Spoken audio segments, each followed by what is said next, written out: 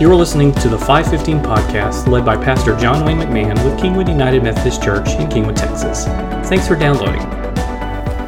Hi, welcome to episode 45 of the 515 podcast. Jason Priestmeyer here with John Wayne McMahon. As usual, but a little unusual because it's super dark outside, John Wayne. Yes, that's right. I've messed up our schedule. And so we've had all kind of just weird schedule interruptions. So we're making do, and this is going to be cool. Yeah. Not the least of our schedule interruptions is today was day one with wife going back to work. Okay. And so I had baby for part of the day today. I know, and we're okay. We survived.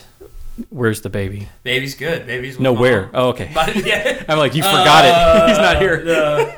Baby's with mom. Okay, good. Yeah. Okay, that was a test to make sure you know. So whenever you're listening to this, we're recording this quite late one evening. Mm-hmm. That's why we're a little punchy, I think, too, as well, because we haven't eaten dinner. Yeah. And that's a problem. All the filters are off. Exactly. Yeah. This is this is unplugged. Yeah, that's right. 515 unplugged. Yeah. Why don't you, before I get to my questions, and you'll be happy to know I wrote down questions during the sermon. And brought it home.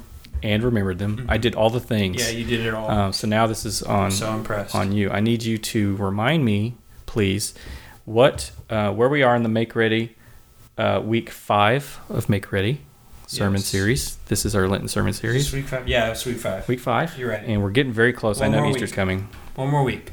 Okay, I didn't know it was that close. That's awesome. I'm nervous. Yeah, this week is Palm Sunday, but we're finishing Make Ready. Oh, okay. But Easter comes right after this because we're talking about Jesus' kind of final teaching. So, yes. So it flows into Easter. Cool. So let's get caught up. Yeah. So so we've covered a lot of ground. If you've been following along, then you know that we're looking at a section of Scripture right in the middle of John's Gospel from John 13 to 17, and so we haven't covered that verse by verse, but we've been covering it section by section. Mm-hmm. And I think staying pretty true to some of the transitions and divisions in that bulk of teaching. And so some final teachings of Jesus for the disciples, definitely kind of a final layout from the evangelist, the author of John's Gospel, to put these together, leading right into Holy Week. And so there's something unique and powerful about what we're looking at, and particularly in a Lenten season when we're preparing ourselves for resurrection, for Holy Week and resurrection. Mm-hmm. This is a good place for us to be studying for 6 weeks. So yeah, for sure. Good. For sure. So tell me, I don't want you to redo the whole sermon from Sunday. Yeah. But give us just the really quick elevator pitch of what this past week was about. And then we can get into my questions, which I'm holding right here in my hand. Sunday was it was a sermon I didn't want to preach. It's one of those where the pastor starts studying, you're like, oh man, like I don't want to do that. And the reason being is because the more and more I looked at John 16 through 33, that section, the more I understood that Jesus is speaking right into the coming grief and difficulty that the disciples are going to have to face. And so in the context that we've been in at Kingwood United Methodist over the last year, that dealing with grief and suffering and difficulty and things like that, this is a sensitive subject. And so it's not because I don't want to bring comfort of the resurrection. Of course I won't do that. But it meant I needed to really buckle down, and God provided and really spoke to me through it and helped me through some stuff that I've experienced over the last year. And so I'm hoping it was helpful for everybody else. But in saying that, what Jesus is doing is he's reminding them, like, right now you see me, and there's gonna very soon I'm gonna be going away, and then I'm gonna come back, and your grief in me leaving will turn back into joy. And so know that that's about to happen. And so they're still kind of freaking out, not understanding what that's going to happen. But Jesus is essentially saying that you're about to experience something that's probably one of the worst things that you've ever experienced. Like everything that we've been moving towards, you're not quite going to understand it. And so I'm I'm going to go away, but know that I won't be gone forever. And they're just not hearing all of the teaching and all the clarifications that are coming from Jesus. And Jesus is just still trying to comfort them and tell them about things that are going on. So there's some back and forth that happens. A lot of that has actually happened. I think I referenced a couple of weeks ago that this is a typical Jewish kind of rabbinic writing, because you've got the learners, the students asking questions. You've got the teacher answering the questions. So the disciples ask a question, Jesus responds. The disciples ask a question, Jesus. In fact, in this one, they're wondering or asking themselves, and Jesus goes, "Are you wondering about blah, blah, blah, blah, blah?" And they're like, "Yeah." And so then he answers it. That's funny. A lot going on here, but definitely some hope and future joy that's found in this text. Yeah. But in saying that Jesus is promising future joy, we're also acknowledging that Jesus is promising current suffering and grief. And so that speaks into our context as well in different ways. No matter what's happening in your life, you probably walked through some grief and suffering. And so we wrestled with some of the practicality of walking through those seasons last week. How's that? That was good. That was more than an elevator pitch. That was, but that's good. I'm going to go off the roadmap here. Yeah, because didn't we say something recently? You said it, or I heard this somewhere, that Jesus, like, for all up until now, he's been like talking in parables and not riddles, but like kind of beating around the bush and not just clearly coming out and saying, "This is what I mean." But at this point, he started doing that. Well, see, help me out. They actually say, so Jesus says it in chapter 16, verse 25, "Though I've been speaking figuratively, a time is coming when I will no longer use this kind of language, but will tell you plainly about my Father." And then later on in verse 29, the disciples say, "Now you're speaking clearly and without figures of speech.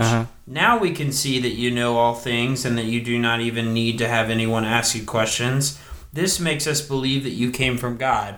I think that that's referring directly to a couple things. Yes. I think Jesus is saying, I've been speaking figuratively about the relationship between the Father and myself. Like, they're talking directly about that one thing. Not that Jesus just overall has been speaking figuratively, because in fact, with the disciples, he's actually been speaking more plainly with the disciples than he has with some of the multitudes and when he's doing other teaching. So it's not always through parables that he's teaching the disciples.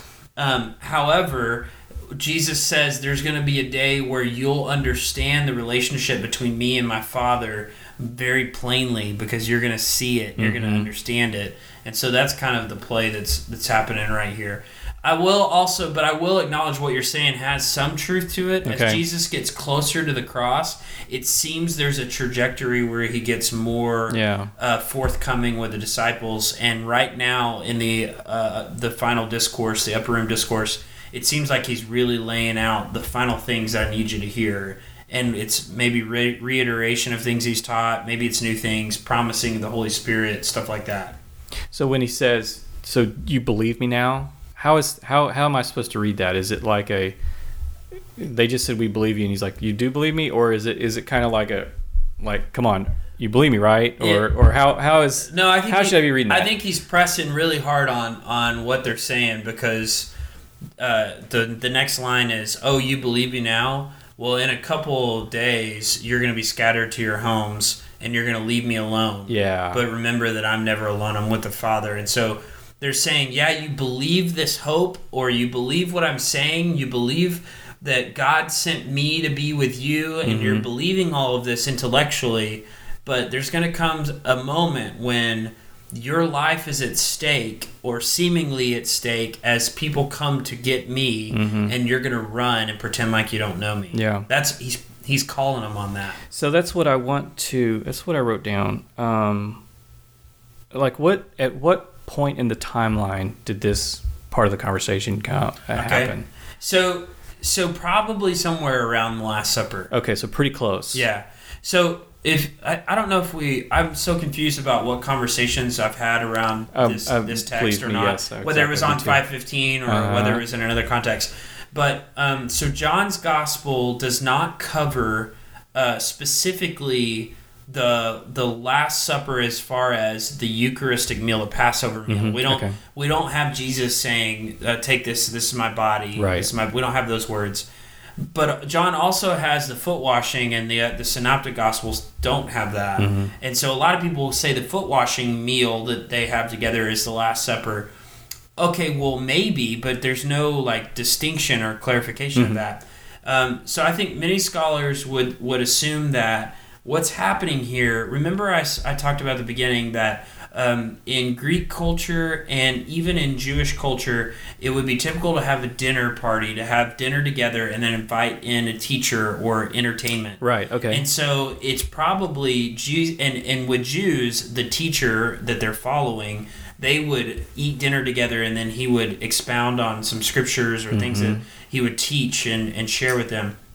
And so what's possible is that there's multiple meals going on in the final week leading up to Jesus' final sacrifice. And John's gospel has grouped them all together to kind of look like it's one sitting, and it's probably not. Yeah. And here's a clue that we have, because the way it reads, for the most part, it looks like it is all happening in one time. But if you look at the end of John 14, so first of all, John 14, Jesus is comforting his disciples. He promises the Holy Spirit. He tells a little bit about how the world's going to hate you. Then right at the end of John 14, he says, "Come now, let us leave." And then John 15:1 says, "I am the vine, and you are the branches." He gets right into another teaching. Yeah. And so, like, wait, did they leave? Like, where did they go? Like, why is this teaching continuing? Yeah. And then it goes on like they're still sitting around the dinner table. So it looks like the author, or there was an editor, like a biblical editor that brought it together and grouped it. Because it stands to reason that these guys were all together for this whole week. And you're not just gonna have one meal. You guys would hang out. If you had visitors in town, you guys would do things multiple nights. And also remember that the purpose of the biblical author is not for direct historical reporting, to report every detail. It's to capture some theology.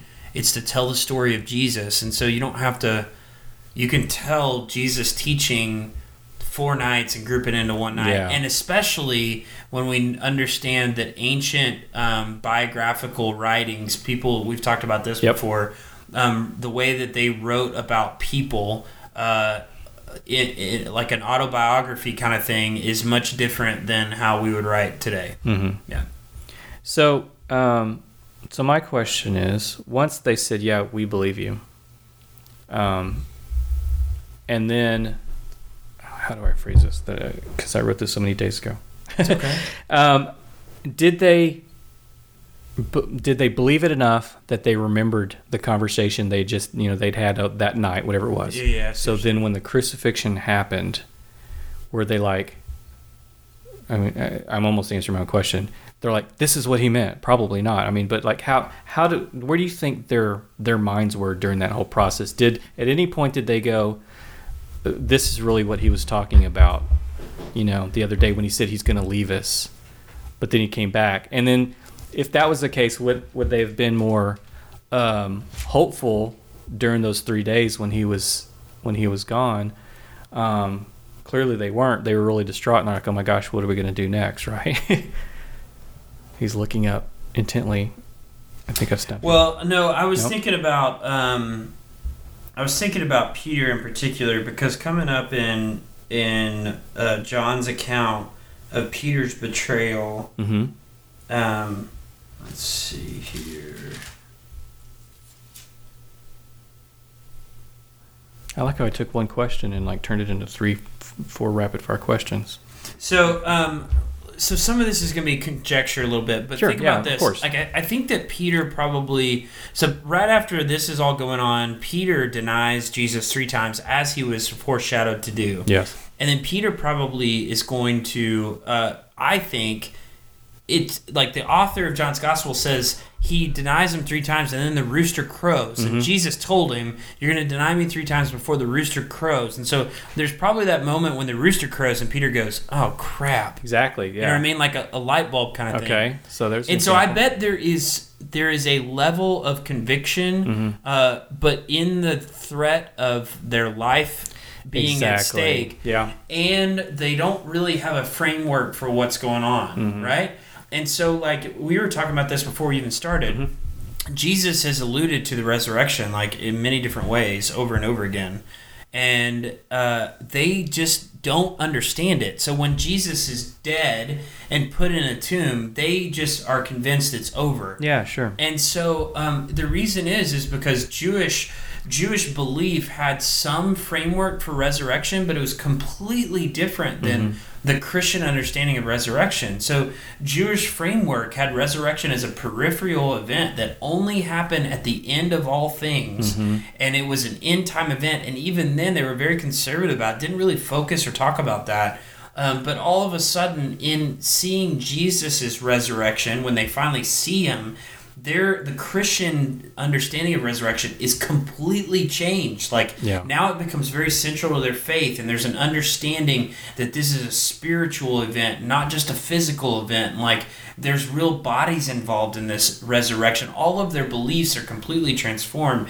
And so I say all that to say they had no framework to understand even the illusions that Jesus was dropping, so that when it happened, that the grief and suffering that they endure would not overshadow even some of the illusions they got from that Jesus. Makes perfect sense. That exactly it addresses it for me. Yeah. So it's like, during this moment of intense suffering and just distraught, you're not going to remember, no, wait a minute, didn't you tell us something that would make us feel really good about now? You know, that's not going to happen. Any human's going to have a completely different reaction. And obviously I'm projecting a lot here, but I'm asking you to, so that's fair. Like, we can't ask Peter to come in and join us on the 515. Got a special guest for our Skype 1 year anniversary. Yeah, Skype him in. Hang up, Peter. He's the Rock. We're getting the Rock. Yeah. Oh yeah. The Rock. Sorry. The Rock and Peter. You said you wanted the Rock. I got Dwayne Johnson. It's late, folks. You said something out of control.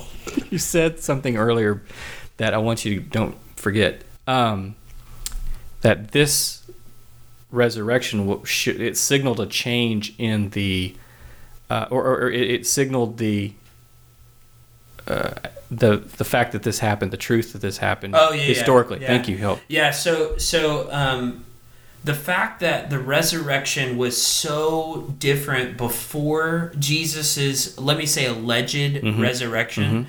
Because if we're talking about the historicity of this, did this actually happen? Well, the fact that the Jewish understanding of resurrection is so different, and then all of a sudden, all of these people are radically changed, and resurrection now becomes the very central focus and theology of Paul, and like the writings that are happening. They have an understanding of physical bodies, that now there's a baptismal understanding of resurrection, that spiritually I can be resurrected. So that's why Easter is still so important for us, because an empty tomb means that my chains are gone and that I've been raised from the dead, and it is no longer I that lives but Christ that lives in me. All of those things have been changed, and that's an indication of the validity of the resurrection, because there's no way that you change thousands of years of theology all of a sudden that well, because you get together and go, let's make something up, guys. Right. Let's get on the same page, and then we'll die for it, and everybody will believe us. It's an example, or definitely an affirmation of the validity of Jesus. He showed up, man, and it changed. That's so cool. They didn't know what to do with it. They didn't have a framework for it. They spent the rest of their lives trying to understand what that meant for Jesus to have conquered death. I mean, it changed everything. That's cool. Yeah. We could end it there, but we want to 515 this up. So during the 515 service, which inspired this whole podcast, we would introduce. Well, I'm wondering, like, where are our listeners at, or what are they thinking about? Yeah, for sure. And so that's where we got with those questions. Yeah. So you kind of came up with some, and I think that we could discuss them a little bit. Yeah, we kind of were inspired by that conversation, and also, we would love to hear some more questions if you have some right now. And this has spawned some. You know how to get in touch with us. Yeah. Facebook, podcasts at kingwoodumc.org. Mm-hmm. Comments on the Podbean. Yep. You can go over to John's house. We'll post his address at the very end of the show, so stick around. No, you can't. Don't ring the doorbell. My wife will beat you up. 4 a.m., they're already up, I promise. Yeah. So let's think of practical applications for this message that we're getting from Jesus.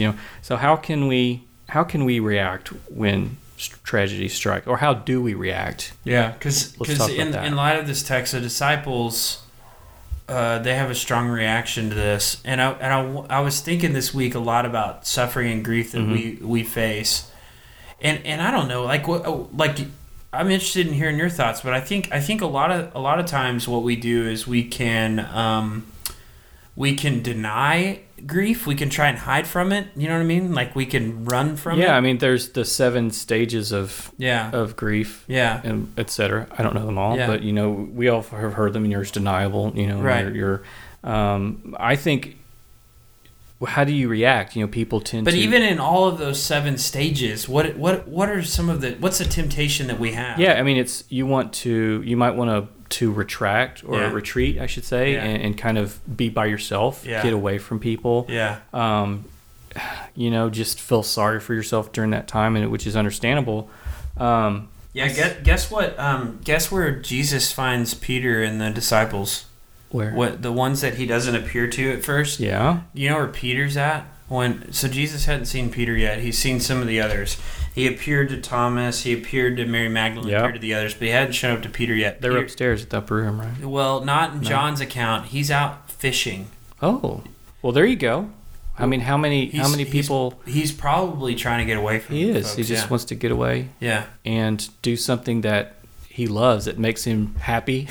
Yeah. Or at least allows him to kind of just be alone in his thoughts. That's pretty cool. Yeah. Yeah, to look at it that way. Yeah. So we can pull away suffering, grief. That's kind of a temptation, I think, for us to pull back. I think we see that in Scripture. That's what's happening in this story. But I think that's one of our indications. What's so dangerous about that? Well, as we've been talking about a lot, and that's the importance of community and why that's the answer what we should be doing, but definitely trying to withdraw and seclude yourself, it's just not healthy. I think you need other people.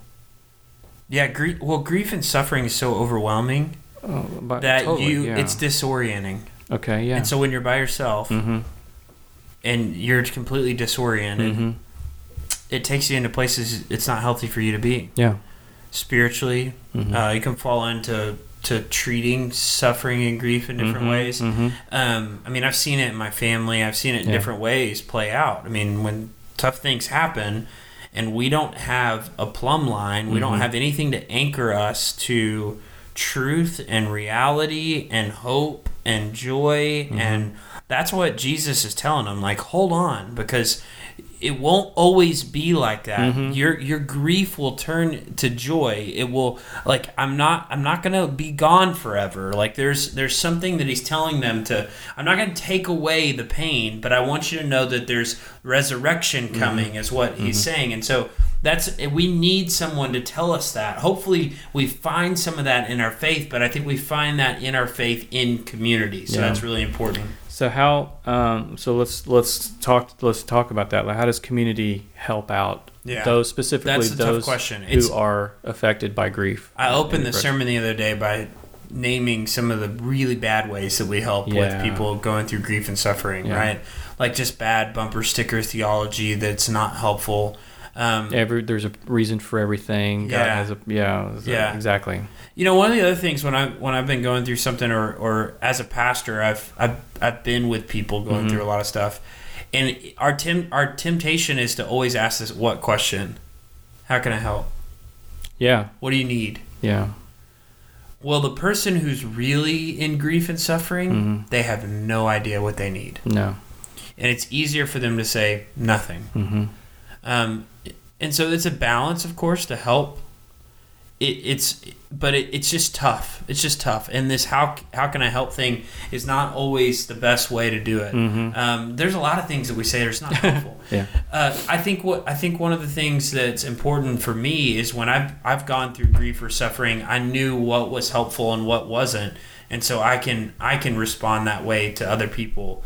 Sometimes it means just listening, right?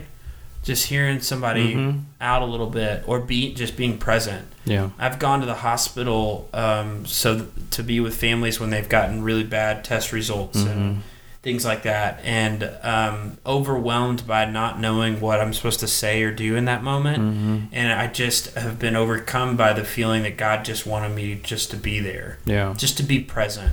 Not to have the right answers. Not to have the answers. Because there is no really right answers for someone who's just been told that they have something really debilitating or life-threatening, right? So don't look for easy answers. Just look for love and presence. How does that? Yeah. So let's go back to the community thing. How can that help people who are feeling low or alone or want to retreat and be by themselves? How Oh, one more thing before I get to that. Okay. This is kind of a bridge. Okay. Try so hard not to be narcissistic when you're trying to help someone. Here's what I mean. That's going to sound really offensive. Yeah, tell me. Narcissistic, this. Like, ugh, that hurt. Like, oh my God. Yeah. Oh, what'd you call me? So we can very quickly go, oh, yeah, when I lost my grandfather. Yeah. And we start talking about ourselves, right? We quickly move into that world of kind of narcissism. And we don't mean it that way. We're trying to relate and try to help a little bit. Yeah. But really, when you lost your grandfather, it is not the same as when this person lost their grandfather. Right. They had a different relationship. You have no idea what they're feeling right now. And so just be slow to jump into when I experience blah, blah, blah, blah, blah. Yeah. Like, don't turn it on you. So it's natural to try to do that because you think that's going to help and that's going to provide comfort. But in reality, you need to just be aware that you're going to try and do that and to hit the brakes. Well, Jason, if you're going through something really hard, you may not be quick to share your emotions and feelings. Right. And so I get really uncomfortable with you not saying anything. I try to find a way to comfort you. I think, when I went through something similar to what you're going through, and now I'm talking about me, and I don't know exactly what and I get it. I do it. It's my tendency. It's, like I said, it's a reflex gut reaction to do that. So just think twice about it, right? In community, we can communicate some different things. I can help you get your mind off of it by let's go hang out, let's go grab a bite to eat, let's go watch a game together, let's play Pirates of the Sea. What's it called? Sea of Thieves. Sea of Thieves on the Xbox. Like let's do something distracting, or like I like to tell people, like, I'm here if you want to talk about it, like, and I just let it like go from there, and then just be with that person and walk alongside them for a little while. So anyways, community does that, but in real talk, from what we talked about last week, community, small groups, they are the plumb line of the anchor. They speak truth, they encourage one another in scripture and in prayer, they pray for one another. If you don't believe in God healing and the presence of the Holy Spirit through difficulty, then you're not reading your Bible. Because Jesus says, blessed are those who are mourning, for they will find comfort. Blessed are the poor in spirit, for they will inherit theirs is the kingdom. Jesus is the one who goes to those that have been bleeding for 15 years and lost everything, have been cheating folks out of their money and everyone hates them, have been blind and deaf and crippled. Jesus is going to those people. And so Jesus is coming to you if you're walking through difficulty and struggle. Just allow Jesus to do that through other folks and people around you in community. Yeah. So before we close out, let's say how does the resurrection reorient us in the middle of tragedy? So this is kind of this is the big message we know is coming from Easter, this resurrection. So how can we apply this today to our real lives? Yeah. So Jesus's main point in John 16 through 33 is in a little while. Right now there's grief. In a little while, your grief will turn to joy. And that is how does he have the ability to say that? Well, he's saying that because in a little while the resurrection is going to happen. Mm-hmm. Jesus himself is going to defeat death itself. And so that leads to the words that Paul says in Romans, that nothing, because of the resurrection, nothing can ever separate you from the love of God. Now death can't even separate you from the love of God, because we know that there is eternal life, that there is ongoing life for those that are in Christ Jesus. But Jesus has also defeated evil and darkness, and he has walked through the greatest burden. He has received the judgment of God. He has received what we deserved for all of humanity, so that we may be sons and daughters of God. And so whatever we face now in light of resurrection is completely reoriented, and we know that because of what Jesus has done, we are not alone. The Holy Spirit is with us. God is with us through every bit of this, and so we trust in that. And then finally we trust because we know that Jesus has won. We know how the story ends, and that no matter what we walk through, because some of us unfortunately are going to walk through cancer and not win that battle. Right. Or we're going to lose people that are going to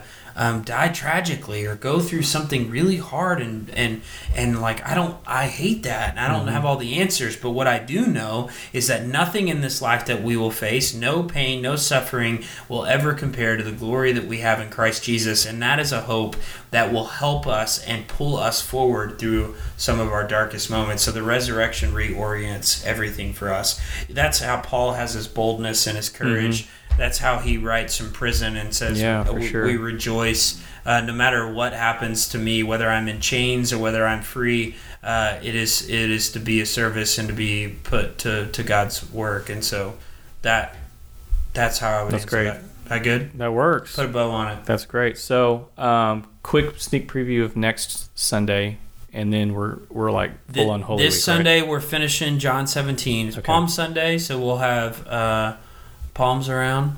Awesome. That's my favorite. I love it. But we're looking at the priestly prayer. John 17 is all Jesus praying for his disciples. So I'm excited about this week. Awesome. It's really good. And then Holy Week, next Thursday night, Holy Week. Monday, Thursday service, 7 o'clock in the sanctuary. Okay, sanctuary only. Good Friday, 7 o'clock in the sanctuary, 7 o'clock in the Vine. Okay. There are two services. Saturday, Easter egg hunt, 10 a.m. on campus. Oh, man. And then Sunday morning, Easter sunrise service, Town Center. So come at 7, a little after 7 a.m., be there early. Bring a lawn chair. Bring a chair, yeah. Myself and Vine team will be out there leading that service. And then 9:40, 11 in the Vine, 8:30, 9:40, 11 in Sanctuary. It's going to be full and packed and awesome. Easy to remember. That's why we recorded it on audio, so you can rewind it. Can't wait to see the outfits that Mom's picked out for everybody. Oh, yeah. That happens for everybody. That's right. I was Husbands, thinking of if you're listening, they've already picked something out. So we're going to have the flower cross, I presume? And flower cross, for sure. Score. For show. Awesome. All right. Love you guys. Thank you so much for your time and for sticking with us during this just insane recording session. Yeah. Peace out. We'll see you soon. Bye.